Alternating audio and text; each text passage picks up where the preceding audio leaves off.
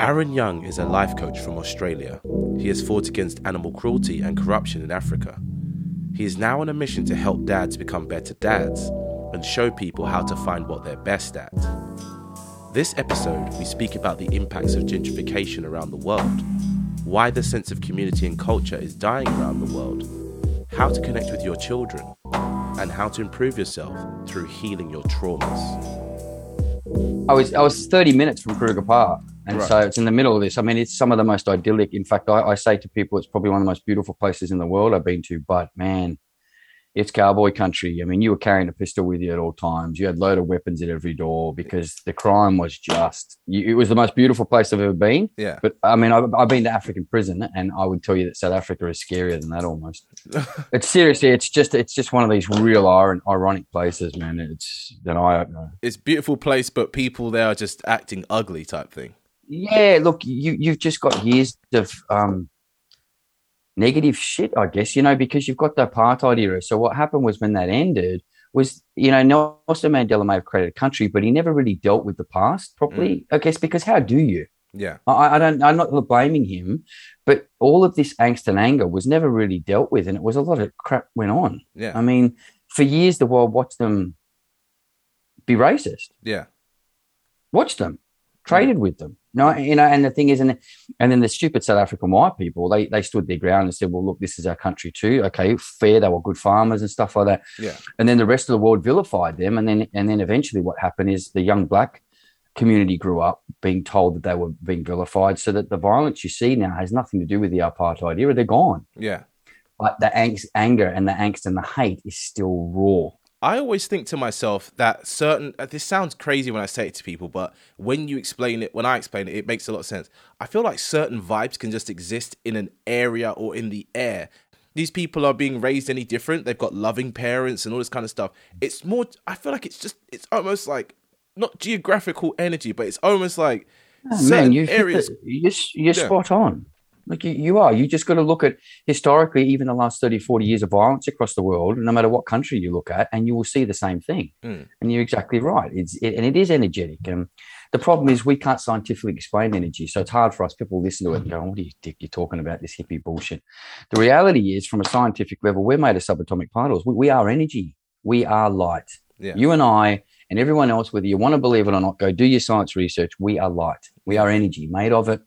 So, of course, things like whether it be the moon affects us, whether it be the people around us affect us. And if you're surrounded by that negativity and frantic chaos, that's going to breed frantic thoughts. Frantic thoughts create a frantic lifestyle. And, it's why it's self-perpetuating. And it's why these areas don't ever fix themselves. It's why, like your council projects, which I grew up in, one called Macquarie Fields in Sydney, never got better. Until basically what happened was the property prices grew so high that eventually the housing people had to move further west, and wealth came in. And as you just put it, the abundance came. When abundance came, all of a sudden it's now a model suburb. Yeah. And it's like, how does that happen? And it is literally because of what you've just said. Yeah. Yeah. Gentrification. Like people live in an area and they go, oh, actually, this is quite close to the city. You know what? Let's bring the city barrier out a little bit. And then what happens is they build coffee shops. People start riding bikes. All of a sudden, people are jogging through the area. Everyone's got an expensive dog. And what you end up with is like little dribs and drabs of the people that used to live there not being able to afford to live there, so they get shipped out further and further. I'm like, well, where does this end? How far can you push the quote unquote bad people out? Yeah, well, the reality is it won't last much longer. With the way we are at the moment, I don't see it can happen anymore. That level of abundance is becoming smaller and smaller. Yeah. At one point, the middle classes were growing, and that was a sort of a hope for us, because as the middle classes grew, there was less of that political bullshit. They were sort of in the middle. They're the grey, which isn't always good, but grey is better than complete black or complete white. That complete opposite fighting. Yeah. Liberal Labour or Republican Democrat, or you guys have got Tory and whoever. Instead of that, they're great. But then what's happened is this is now changing. Yeah. And we're now getting back into this real, I don't know, the elite sort of stuff, where 5% own 80% of the world sort of shit. It's that race to the top as well. A lot of people are like, oh, fuck all these people that I used to live with or that I grew up with. Let me try rise to the top and do this and do that. It's like, okay, yeah, you rise to the top and then maybe, your kids do better and whatever. And you do that as one person. Cool. How about you just stay where you are and improve where you're at? And that can do hundreds of people good. Do you know what I mean? It's like my That's favorite. man. That's a brilliant point. That's what I'm trying to do. Make people understand now is this idea of community has been completely destroyed and abolished, and we are responsible for that. No politician destroyed the community. We do by exactly what you're talking about, and if we don't fix it, no one else is going to. This is not going to come from any political or religious or any spiritual. This is us. Just as whether you're religious, non-religious, spiritual, political, doesn't matter what you are. Your community is your community. Yeah. And we've completely destroyed it by choice. Yeah. So to kind of hop back, because we got into a real deep topic real quick, but I love that stuff. Let's hop back. You're in South Africa. You're on the macadamia farm. Are you farming nuts or are you not farming nuts? Yeah, I am. So the girl that I'd met in Dubai, the bubble burst and she had to leave. And I flew her back and forth for a while and it was ridiculous. And so I flew to South Africa. I fell in love with the place and I moved there. So they were farming macadamias. They'd been there for about 4.5, 5 years. They'd been evicted from their farm in Zimbabwe by Robert Mugabe. Yeah. So they were where I ended up. They were originally Zimbabweans and they'd fled to South Africa because of what happened with him in the early 2000s. Right. So yeah, we were farming nuts. I mean, I wasn't really farming nuts. I mean, you plant a tree with a nut and then you spray it with stuff and then you pull the nuts off. Yeah. They call it farming, but of all the farming I ever saw in my entire life, it's the least intensive farming. I was riding around an ATV with a gun shooting at monkeys so that they wouldn't eat the nuts. That was about the extent of my farming. Is that what got you into prison, is shooting monkeys because they were trying to steal your nuts? No, we were only using air rifles. We were not trying to kill them there. But no, that wasn't what got me into prison. Can I ask what got you into prison, or are you on the run? Like? Yeah. No. I'm on the run. But yeah, you can ask what happened. So basically, long story short is I ended up in conservation in Zimbabwe. So Zimbabwe is the country north of South Africa. Yeah. I became an elephant and a bit of a lion expert just by accident. And I made a noise. You know, I'm a bit of a crusader. I believe in what's right and what's wrong, especially when it comes to nation building. And in Africa, there's a lot of this acceptable theft, acceptable corruption. And I just disagreed with it. Yeah. And I did a lot of good, but I made a lot of noise. But I learned to find a balance there. Yeah. So a lot of attention was put on me. And eventually I had now 2 children. My son was on the way and I decided to leave conservation and I went farming. Yeah. So anyone knows the history of Zimbabwe? Yes, I'm a white guy and I chose to go farming as a foreigner in Zimbabwe. Robert Mugabe was still alive, but it was the tail end of his presidency before he died. Yeah. I carried my same principles of conservation into farming, which was no theft, no corruption, no paying off politicians. I stopped it all. Yeah. All right. Now, what happened was I did incredibly well and I produced what I believe was a model farm. It was $2 million in US debt. In my first 2 months, I made over 400,000 US in profit. Yeah. And I stopped all the corruption and all the theft. Yeah. But the problem with cutting all that off is the politicians who were being paid. That's what feeds them, man. Because I was literally talking to my taxi driver yesterday about the same thing in Ethiopia, Somalia, how these people that have been, you know, let's be honest, no offense to you, the people that were put in power by the colonizers that were there. So they, you know, the colonization has ended. Oh, we're independent, cool. Yeah. The people that have now been put at the head of the state or, you know, in power, they're being paid off. And the way that trickles down is you guys stay poor, I stay rich. You know what I mean? If you're farming and you're making coffee or whatever you're growing, yeah, I'll pay you, you know, $1 of our currency, but I'm going to sell it for $100 a kilo to somebody else. Oh yeah, and that's the continent, and that's the continent. If you look at the continent, if you pull all of the boundaries that we've put in, the colonials put in, so because there are no, it's all tribal continents.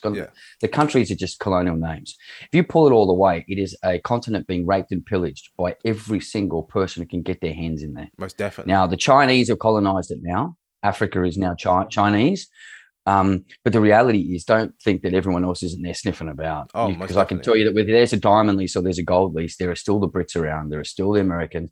The Brits will get scared and run if there's any environmental issues or someone points a finger or someone like me goes and makes noise or draws attention.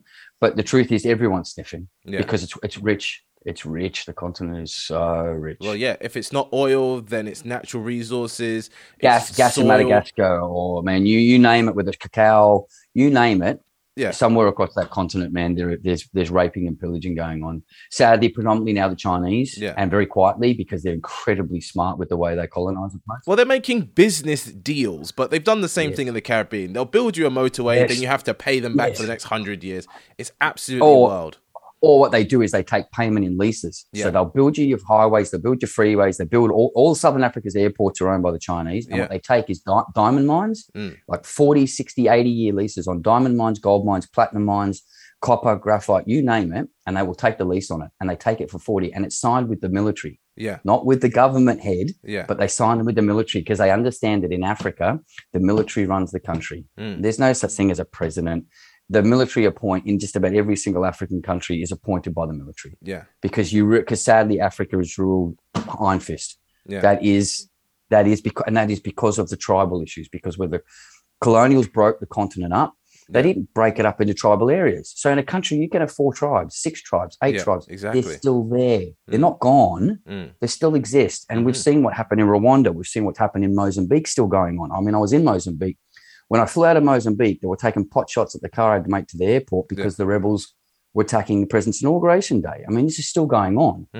It's just that the Western media or the developed media don't want to know about it. If people are tired. It's like, and with COVID going on, can you imagine what's going on over there now? Wildness. Oh, I hate to even think, man.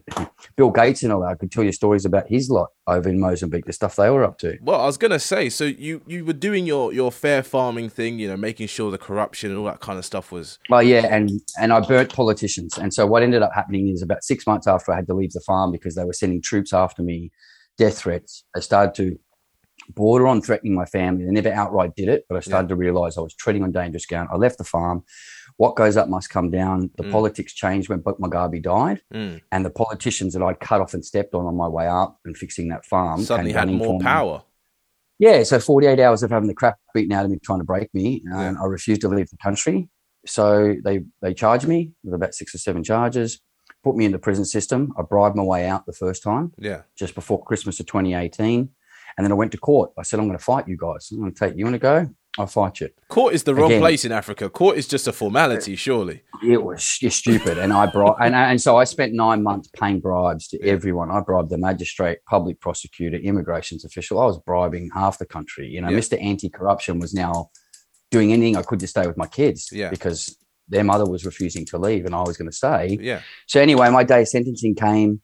And my lawyer set me up. So he hadn't been paying all the bribes. Yeah. So basically, I went from thinking I was going to pay a couple of $1,000s in fines and going home to, no, Mr. Young, you are going back to prison. Oh, and firstly, 3-month sentence. And then they wanted to slap me with a 10-year sentence after the 3 months was done for fraud.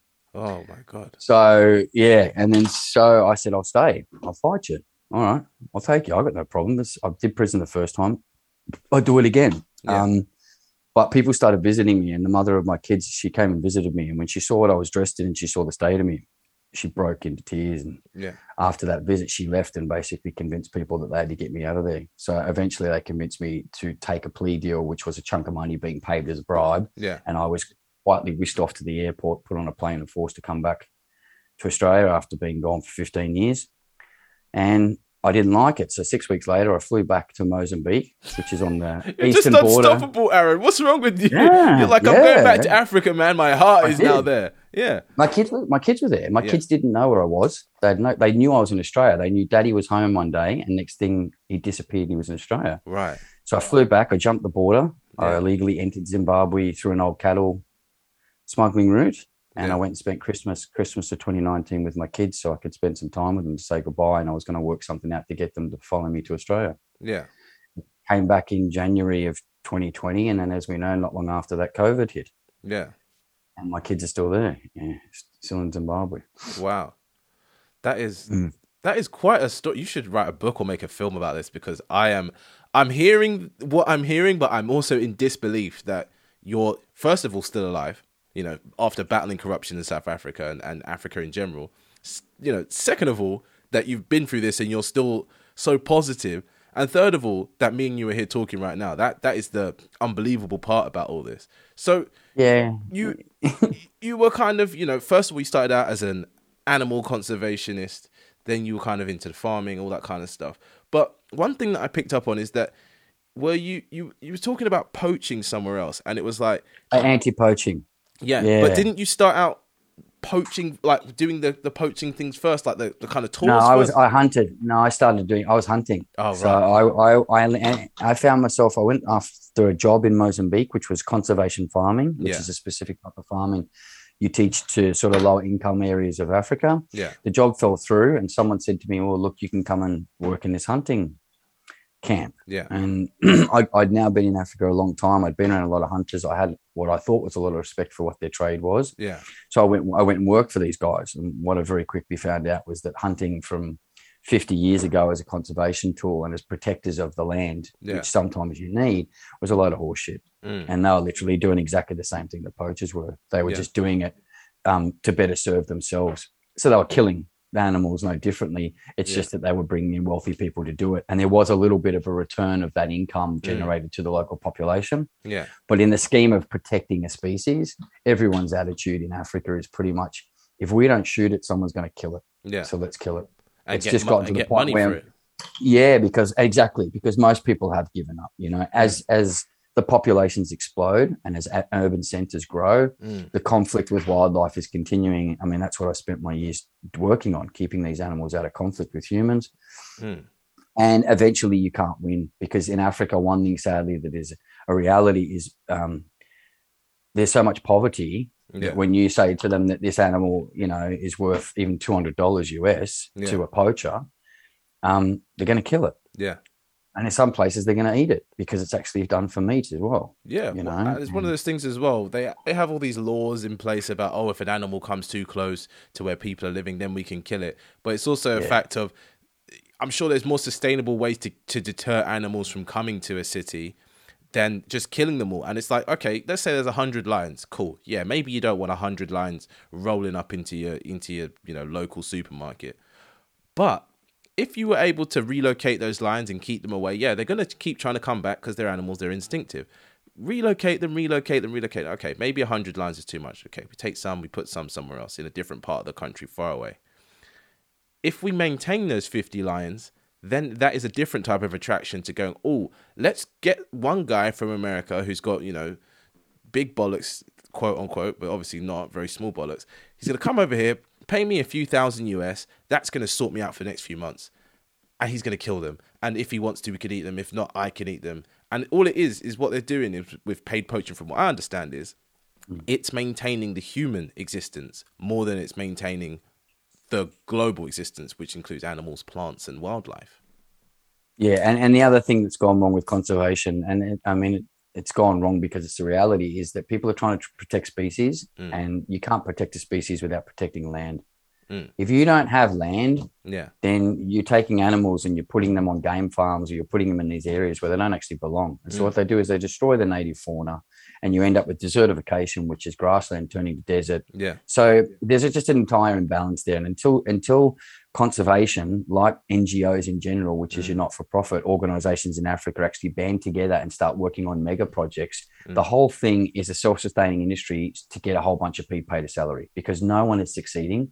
Every project you work on in Africa, whether it be human-based or animal-based, is 4 years max. And so you work for 4 years and then you leave, and then everything goes to shit. And then the next guy steps in and does another 4 years. That's been happening for 40 years in Africa. And no one at this point has got the balls to stand up and say, you are wasted billions of dollars, the bulk of which is held up dictators, military juntas.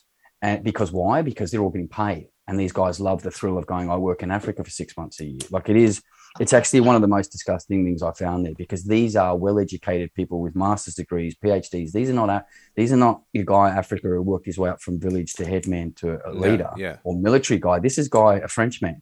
Yeah. This is Americans. This is Germans. These are people with, universities who should know better, but they don't want to fight the system. Well, they're living good, and it's like as much as African money, quote unquote, because I would say there's so much hyperinflation, whatever. Sometimes the money is pointless. It's more about having, like you said, land, property, connections.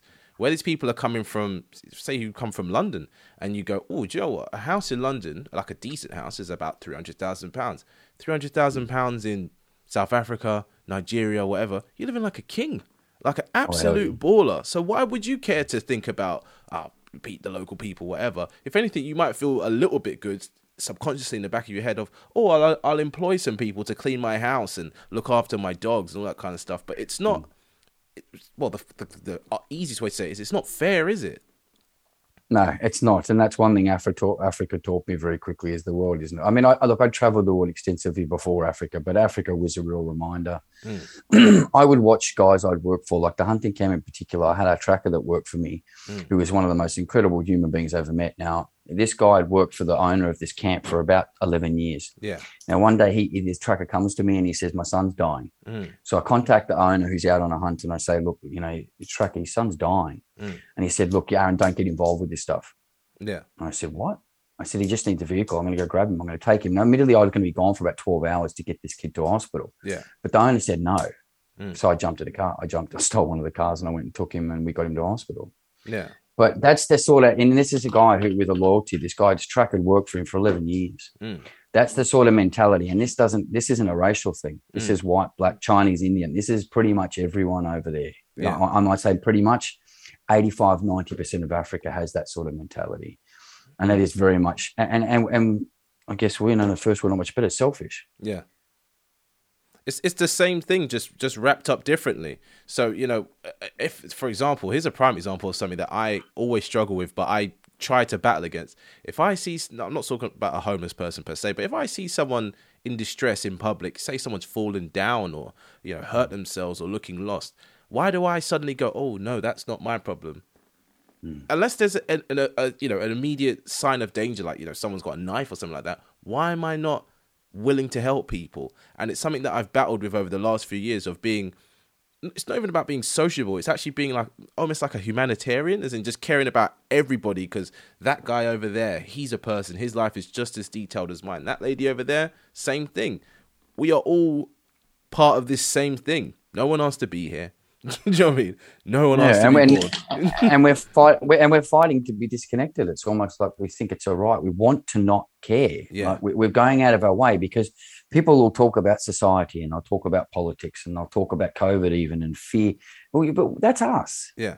It's all people, all the way down. Boris Johnson doesn't make you not care. Boris Johnson doesn't make you walk down, doesn't take your smile away from you. Yeah.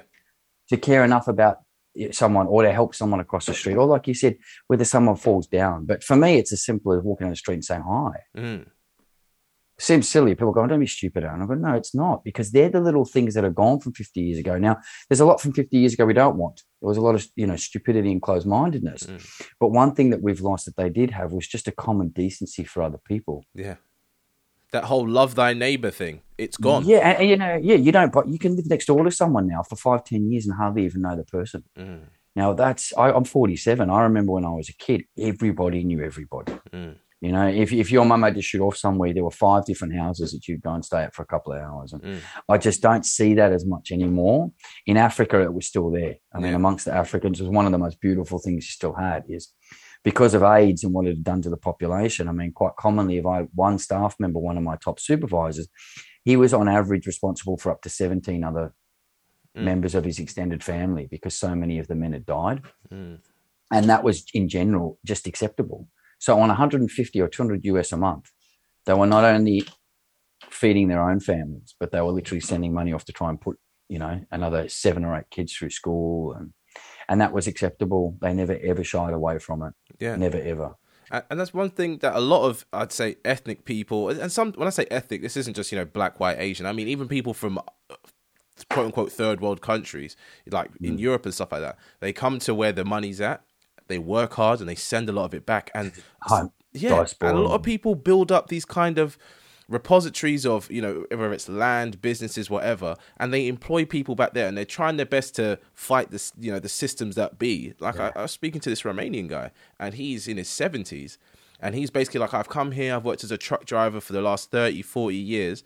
I want to go home and I want to farm bees. And I was like, bees? He's like, yeah, it's easy, it's simple, it make money, I was like, okay. I was like, that makes sense.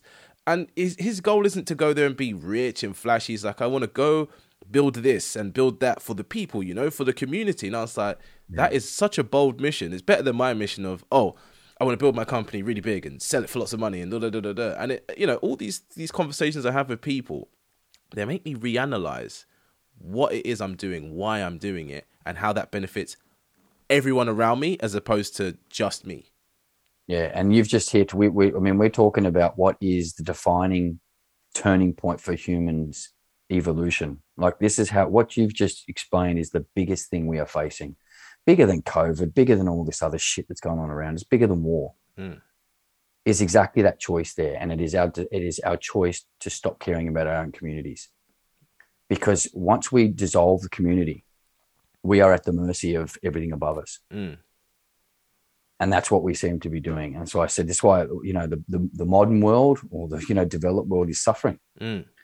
We're suffering a much greater and a much, I think, faster decline than we realize. Yeah. And it's simply because we encourage selfishness. We encourage achievement-based lives where you are measured by what you own and what you've done, not who you are. Yeah. Yeah. Are you a good, kind, generous, compassionate, empathetic, strong, disciplined? Yes. Dedicated, like strong word. That doesn't have to be weaky sounding words. No, we don't measure people like that. That's not what we do. And that's a really sad reflection of where we've come with all this beautiful knowledge at our fingertips and all this ability to connect like we do, you and I doing right now. Yeah. Like, how amazingly we've got this at our fingertips. Yeah. And yet we're devolving, not evolving. We're choosing to slide back down the scale. Yeah. And for me, one thing I've kind of realized with the internet is it can be used for good, it can be used for evil, like most things, right? There's duality in everything. But where people, where internet is now becoming, like a basic human right, like food and water and all that kind of stuff. Everybody has access to the internet. Access to the internet versus access to high-speed internet are two different things. But once they can get online, these people that are living in what me and you would term as paradise, places with greens, and, you could have a farm and grow food and da-da-da-da-da. They look online and they see the latest Jordans, or they look online and they see Gucci and Louis Vuitton, and they go, oh, I want that. I need that. That's what success looks like. And I feel like success is something that only capitalism brings into kind of your mind and into your life. Because without capitalism, I'm not saying socialism's good. I'm not saying anything like that. Listeners, don't get on to me. I'm just saying that capitalism kind of goes materialism. That's it. That's all you need. You don't need to meet your Maslow's hierarchy of needs of food, water, shelter, and then work your way up. It's like, if you haven't got the top thing, the bottom stuff doesn't even matter anymore. Yeah, and you know what, again, man, that's too, like, one of the wisest things I've ever had. We've got to a point where this endless chasing of these things has eroded culture as well. And one of the bigger issues I had with Africa, and even in Asia and other places that I've lived, is that culture gets completely abandoned once capitalism kicks in. So the stories of old and these generational connections from grandfather to son, and that are passed down. Yeah. The second that you get DSTV or you get cable television, and as soon as you got access to Facebook, the story stopped being told. It was almost like a light switch went off. I had to sit down with my staff on the farm I was at, and even with trackers in the bush, and say, you have a right. You must continue with this, because if you don't, your culture will die. Yeah. And you'll be nothing except denim jeans, Mercedes-Benz, and a pair of dark sunglasses, because in Zimbabwe, that was the common joke of what African aspired to in Zimbabwe. And it was like, it saddened me, everything. And while I was there in 10 years, that's how quickly it disappeared. Yeah. And it's only getting quicker and quicker. And by that, I don't mean as in the culture is disappearing quicker. I mean as in the race to the top is getting quicker and quicker. You can get a job that you think is paying you good money. The next thing you know, oh, actually, no, that's not enough money. I want this. I want that. And it's like, well, to what end does that, does that go on for? Yeah, and there is never enough. And we know that. And the problem is when you talk like this, people think you're anti-progress or you're anti-money. No, I'm not.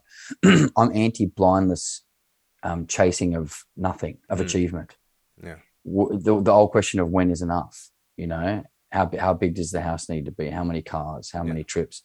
And when can you stop, look back behind you at who you've stepped on and the path you've taken to see how much devastation you've left? Because again, you haven't taken a community with you. Like when you talked about that Romanian gentleman, that touched me.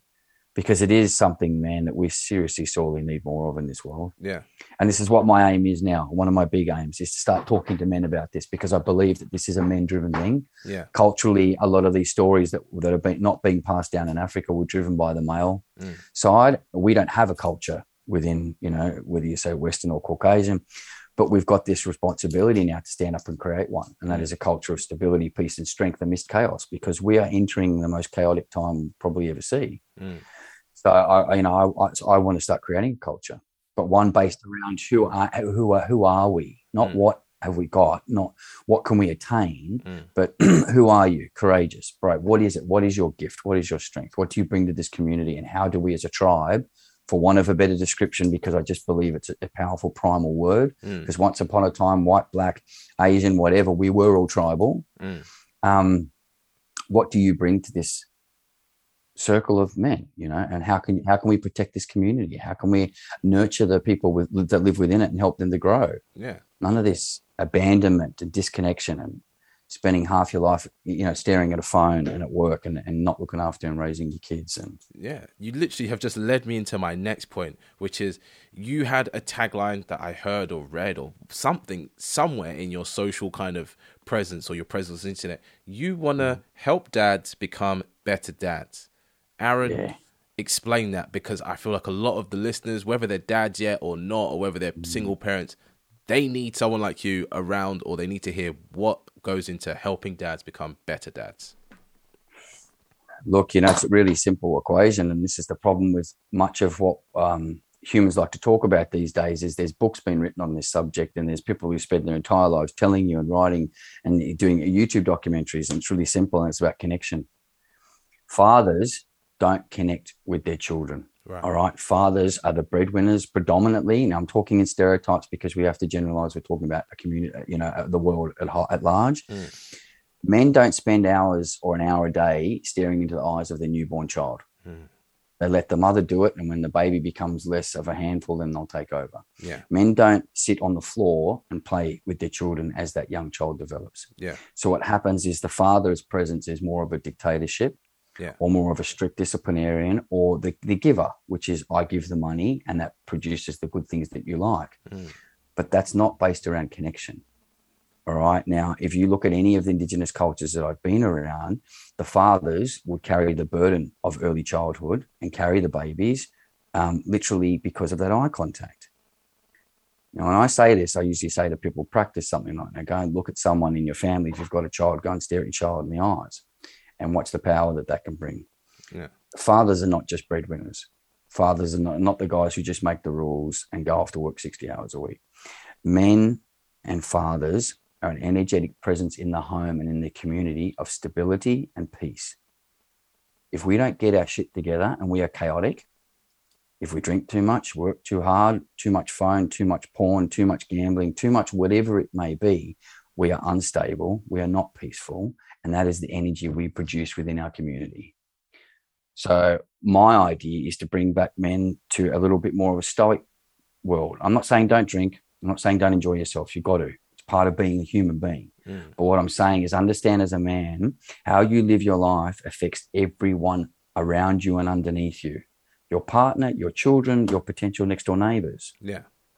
You need to, as men, start taking responsibility for that energy that you're producing and giving off, and stop going, oh, fuck this, I work 50 hours a week. I have a right to go down the pub 6 times a week. No. As soon as you enter that realm of becoming a father, you're responsible for that child. You are responsible.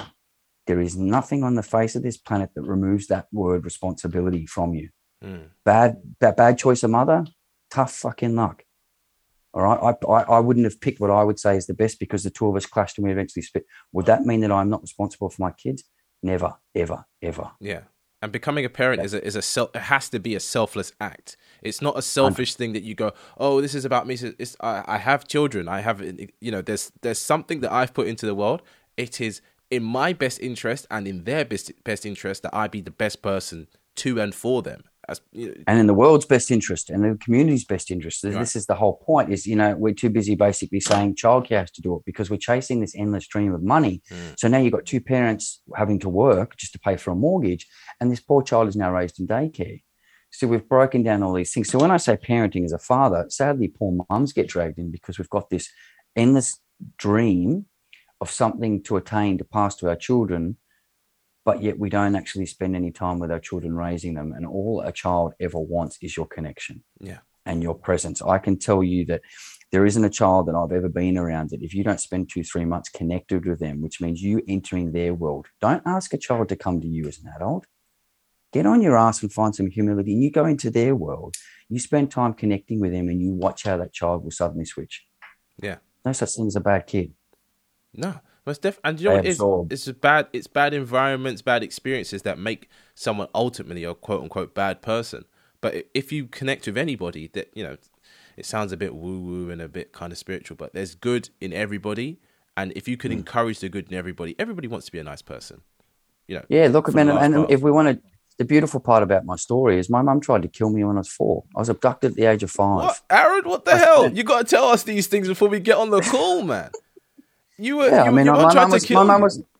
mum was an addict. Yeah, sadly, my mum was an addict, and she was really not well. She was mentally not well, and the words from her mouth is that basically I wouldn't stop crying. So she shook me till I stopped crying. She threw me on a bed and she ran, and she left and came back 3 days later. But sadly, she didn't finish the job, so I was still alive and freaking hungry. That's my first memory. Oh my God, Aaron, that is insane. Because that makes your whole, you know, mission to be a better person and do community-based stuff in Africa a lot more grounded. I'm sure for any of the listeners who are, you know, listening right now, they've gone from this view of, oh, this white man's too woke, whatever. It's like, shit, this guy's been through some stuff and he still wants to, you know what I mean? He's not gone out and started shooting people in the face. No, look, I spent my years, I dabbled in the crime, I did the drugs, I did the dealing, I did that stuff, you know, I did that. But underlyingly, I was blessed with an early start to life, which was incredibly unique. And people would go, oh, holy shit. No, man,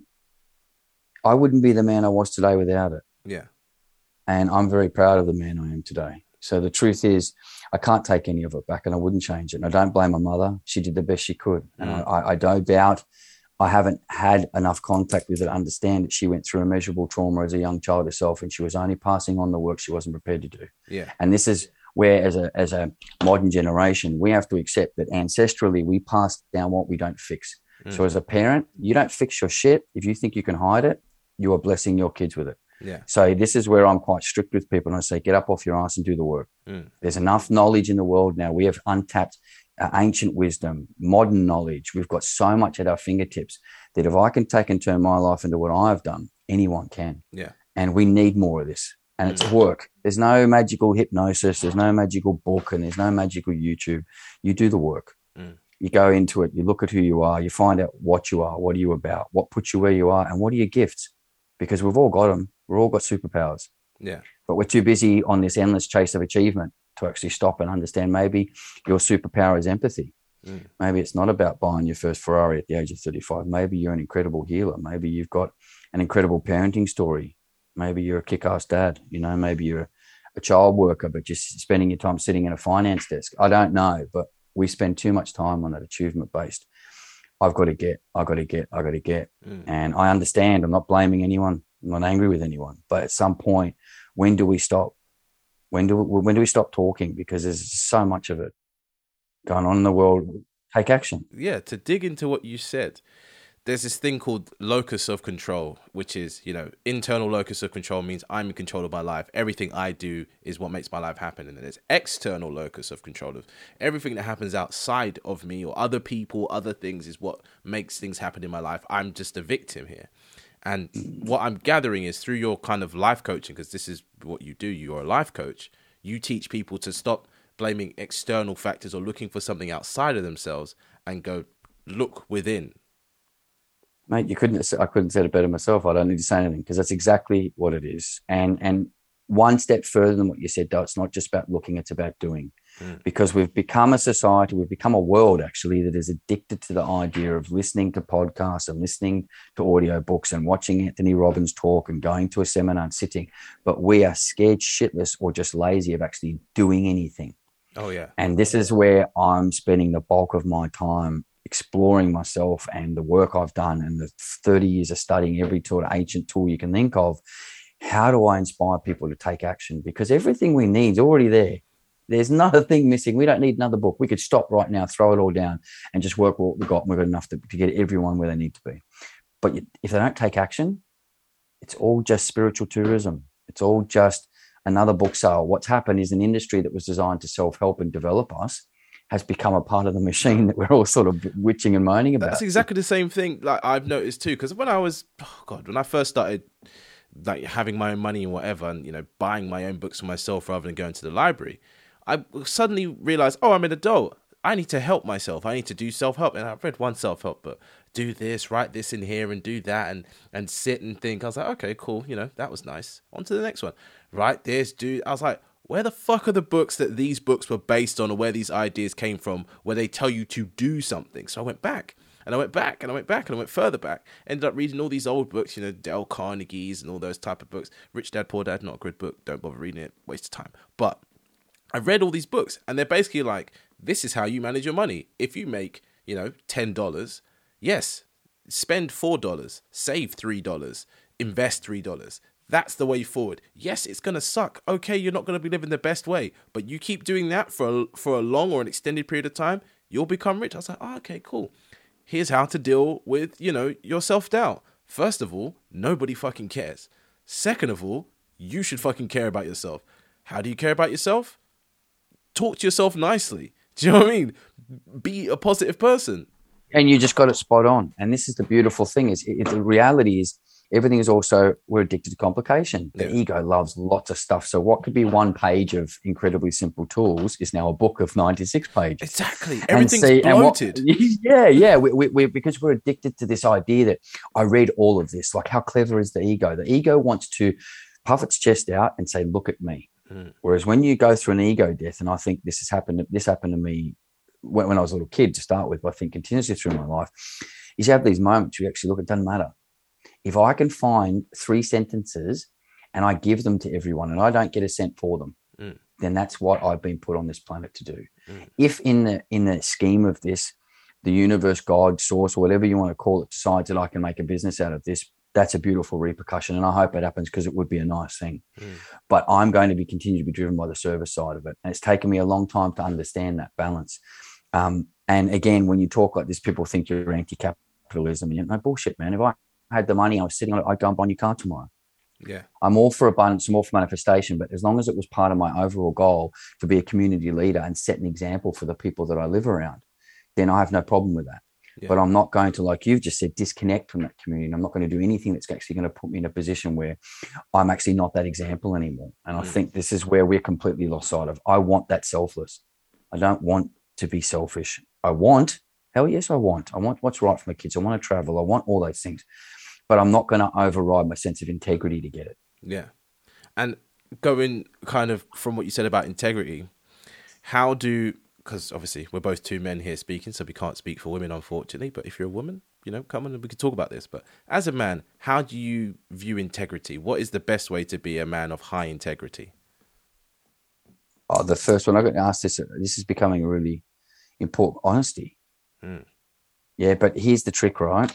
You know, when we bring up the word honesty, the first thing most of us remember is that when we're little, we get told, don't tell lies, and we get explained what a lie is, and we get this whole definition of the truth and what's not the truth. No one ever stops to tell us that honesty starts within.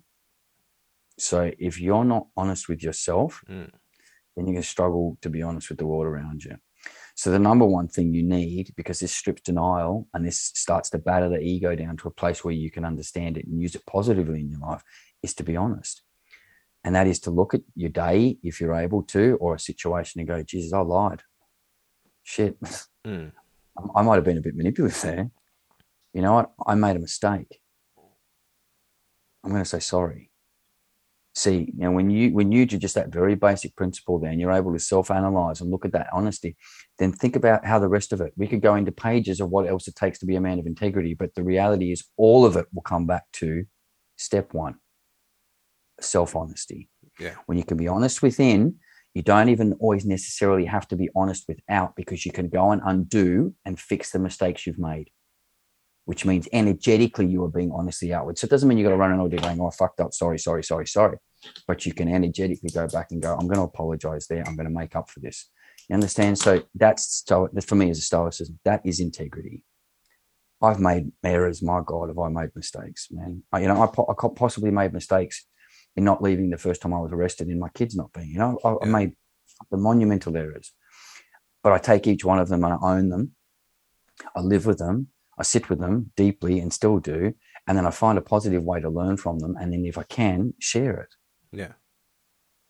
You know, not hide it. And we live in a world of hiding, numbing and hiding. Hide all this shit. Don't admit to anything. And then numbing, take whatever we can outside ourselves, whether it be drugs, alcohol, gambling, porn, women, work, you know, the list, phones, screens, numb it. So hide it. And then when it starts to creep its way out, numb the fuck out of it. Whatever you can find and take outside yourself to numb it, numb it. Yeah. So for you, you know, in this idea of not numbing yourself and embracing your wrongdoings or even the things you've done well, you know, either or, how do you kind of go through this process of first of all, self-healing, and second of all, you know, self-acceptance? Man, look, that depends very much from person to person. For me, that would be a podcast in itself if I told you. For me, I knew from my 20s that there was, let's just say, I would have called it a screw loose back then. I knew, you know, I was on a path of self-destruction. I looked at my childhood. I looked at the amount of fear, and then the fear I turned into anger. I knew I had to work. So from when I started a little bit of martial arts, I just went on the search, and I started with the Eastern philosophies. Then I went into Hindu, you know, I went through all of that, and I just searched and searched and searched. Now, it's just a very personal journey. You've got to go in and understand a person, how they think. If I tell you about my journey, I'm looking for followers, whereas that's not what I'm actually about. I want to understand a person's journey and speak to them through their eyes. You know what I mean? So this is why my story for me is great, and it's great that I can get on and talk like this, but I want to hear other people's stories, because any way I'm going to teach them to heal that is going to be based on what they perceive the situations to have been. Someone could watch their dog die when they're 4, and it could be equivalent to the near-death experience I had at the hands of my mother. Yeah. Because it's trauma. It's literally all the way trauma. Exactly. And everyone is different. Yeah. And there's no judgment in that. Yeah. It doesn't matter. If that's what broke you, then that's what's important to you, and that's what you go in and heal. You could work, you know, you can go in and you can use Demartini's work, you can use Lipton's, you can use meditation, you can use breath work, but every single soul here is different and has a different journey. Some people do not want to sit and meditate, and it's not for them. Some love breath work. Some people love journaling. Some use the Demartini methods I use, like values-based testing or the process of knowledge and wisdom. You got dry letters, where you can go back and you can write letters to all these situations in your life. There are so many little tools, but depending on your personal journey and what works for you, because what may work for you won't work for the next guy or the next woman. Yeah. So it's a case of exploration. That's what coaches are supposed to be. That's what our job is supposed to be about. Not about being clever and standing above and saying, do this, do that. We're supposed to study everything. And we're supposed to go, for you, this is what you need. We're not supposed to be one horse ponies or one trick ponies. We're supposed to have at our disposal 15, 20, 30 tools. And when we don't have the tool, we say, you know what? I can't work with you. I'm going to find someone who can. Yeah. There's a lot of coaches out at the moment. Business coaches, life coaches, social media. There's a coach for everything. If you want to do something, you'll find someone who's going to coach you in it, right? But all that happens is they spend all this time developing this course. It's like, okay, for a second, let's forget about your course, right? You have all this knowledge as a coach. I'm not talking about you. I'm talking about as in general as being a coach. You have all this knowledge. Now look at the person. How do you apply that knowledge to this person? Not how do you apply that knowledge to a 10-part video series that you're going to put behind a paywall for $1,000. Yes, money will be transferred. That money is, you know, based on your value to that person and their value for themselves, because it's a two-way exchange, isn't it? Yeah. And I've spoken to one other coach, and he was more of like a business coach more so than a life coach. So he will help you to have, you know, if you're working in a shitty job, hey, what do you like? Oh, you like this? Cool. Let's build that. You know, let's do this. I'll give you all the step-by-step process of how to do it. Whether or not you do it, that's up to you. But if you're not going to do it, and I feel like you're not going to do it, I won't take your money. I'll give you money back, because that's not what I'm here for, type thing. And I feel like as a life coach, most people get quite a bad rap of, oh, what do you mean you're helping people improve their lives? You know, my life's fine. It's like, yeah, your life is fine, but other people need help. And that's what I'm here for. And people want to get better. And I think, like, we've got to a point where parenting has become a big one. I think people are looking at themselves and they're becoming very realistic about their children and going, I don't want to pass this shit on. I think that for a lot of this newer generations, this is a big motivator, is they're looking at their kids, they're seeing the way the world is, and they're like, you know what? I don't really want to pass over this shit that my dad gave me and his dad gave him. or as a mother, doesn't want to pass down her mother's junk as well. Coaches are supposed to hold people accountable. We're supposed to work off results. But what's happened within this industry is it's not regulated. And basically anyone can go and do a 2-day course and get a certificate. And they've developed beautiful programs and lovely marketing. And they've got lovely front ends and websites and all this sort of bullshit. The problem is there's no accountability. And at the end of your 12 weeks, you were just an invoice. So yes, look, coaching, in my opinion, is getting a bum rap and probably deserves it because it's just become another part of the machine. But then there are people out there like me, without blowing my own trumpet, whose genuine desire is to take my life experience and my journey and help people be better versions of themselves, whatever that is for them. Better parent, better partner, better sister, better brother, better mother, better businessman, better staff member. What is it for them? I don't run around dictating to people what the results will be. They come to me with what they need, and then I take them along the route depending on the tools that I've got that can help them get there. I don't want little versions of me. I'm not in this to develop followers. I'm not in this to be an Instagram influencer. I'm in this to help enrich. And for me, if I can, help kids, because the better parents that we have out there, the better the next generation. Doesn't have to deal with coaches. Doesn't have to go on prescription medications for anxiety and depression. Doesn't have to deal with the fear mongering and the bullshit of what's going on at the moment around us. I'd love to see a generation free from having coaches, counselors, psychiatrists. What's happening is that we're addicted to these people. It's a crutch. We've got into this big time, and it's feeding the victim. So the very mechanism designed to remove the victim mentality from society is actually perpetuating the victim mentality to sustain itself as an industry. Just like they probably won't ever cure cancer, because we've looked at the billions of dollars wiped from the GDP across the developed world, because it would destroy it as an industry. Well, I'm a crusader, and I'll speak out of turn, and I'll take people to task, and I will bring this to light, because I don't think that I was put here to follow the leader. I was put here to be the leader. If that ruffles some feathers and pisses a few people off, well, so be it. Where can the people find you online? Social media or, website, all of that stuff? Yeah, I don't do websites. I will one day, but at the moment, the usual: Facebook, Instagram. My business is Catalyst Coaching Australia. Or you can look me up, Aaron Young, on Facebook as well, on my personal account. I've got a YouTube channel. It's Aaron Young Catalyst. There's not a lot on there. My best work is done like this. I create content and I do a bit of talking online, but I like to talk to people because I believe everyone's unique and individual in their journey, and I want to find out what's real for people. I don't want to tell them about my life too much. I want to find out how my life can impact and better theirs, inspire them in some way. Links to all the things Aaron has mentioned are in the show notes. Thank you for listening to People Explained.